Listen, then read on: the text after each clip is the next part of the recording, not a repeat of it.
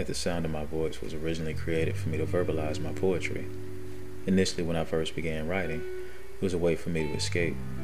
To use words to create a different outcome when whatever was happening in my life wasn't what I wanted it to be. Well, you know how the mind works.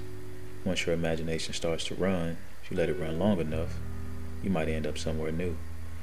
I've always been one who desired to inspire mental as well as a physical stimulation with my work. With this platform, I want to introduce the most seductively, prolifically diverse, widest array of poetry and scripted stories that will arouse the audience's intellect and hopefully provide a newness in their perspectives. Now, at the sound of my voice, let's go.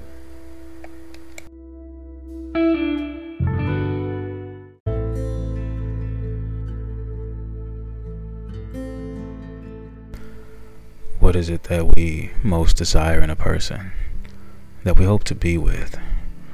It seems simple enough until we actually have to define such a person. After dealing with the obstacles, failed attempts, and life's little fiefdoms that bring newness and perspective, or at most would say, clarity, we find ourselves venturing out into the world of intimacy and intellectual seduction based on how we view the world around us. What was once a very detailed and hopeful vision of ourselves is now instead a reformed quest to extend those temporary moments with whom we have chosen to lend our time and desires to. I believed in that fairy tale love once upon a time. Then, life hit me. Now I'm more of a realist. I found that I can experience as much of that uncharted love from as many ways as I like, if I'm willing to give them the very part of me that they may be missing. It can be a little lonely at times, but it's not enough to change my mind. At least not for the moment. Casper.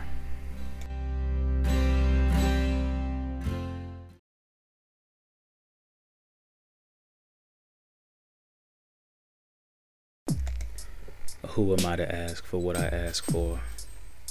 Wasn't I born to deserve more?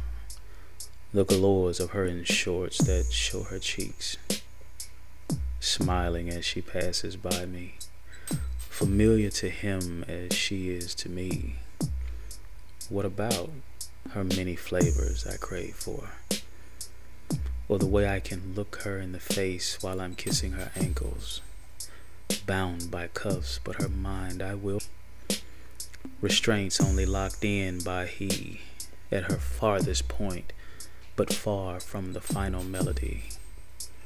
Why should I apologize for being as I described, giving her eye contact as her sway rises, flowers when her eyes wake before her, hoping that she impresses upon me to press play again, and then the session reflows more intensely on repeat. A vice she may be, but so fruitfully ready to be multiplied by me, never spacious.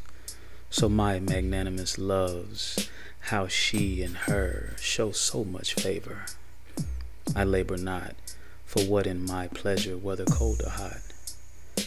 How about we skip the sequel and make this forever a continuously, magnanimously, monogamously free flow?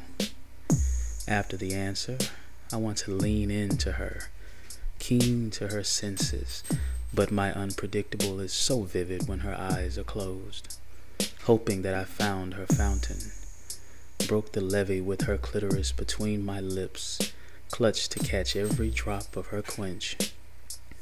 Tastes so sweet, thinking of her name in ink as a loyal man. Don't I deserve that?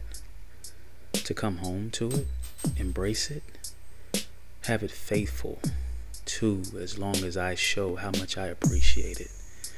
Well, regardless of your answer, I believe it to be, even when I'm on my knees for she, I still stand tall as her now and future man to be.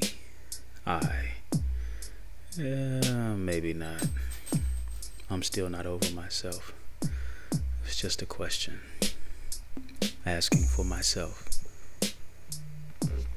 Casper.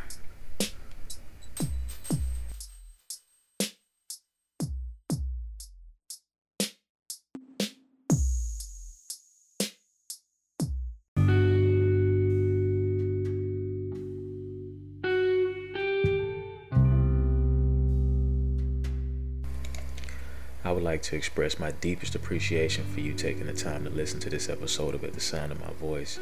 If you have any questions or feedback, please feel free to leave a voicemail, a comment, or a review. If you're interested in being a guest or advertising with us on At the Sound of My Voice or any of our social platforms, please email us at channel82@gmail.com. That's CHANNEL, the number 8, TY, the number 2 at gmail.com. You can also follow us on Instagram at @_the_sound_of_my_voice for even more content and updates. And stay tuned for our merch coming very soon.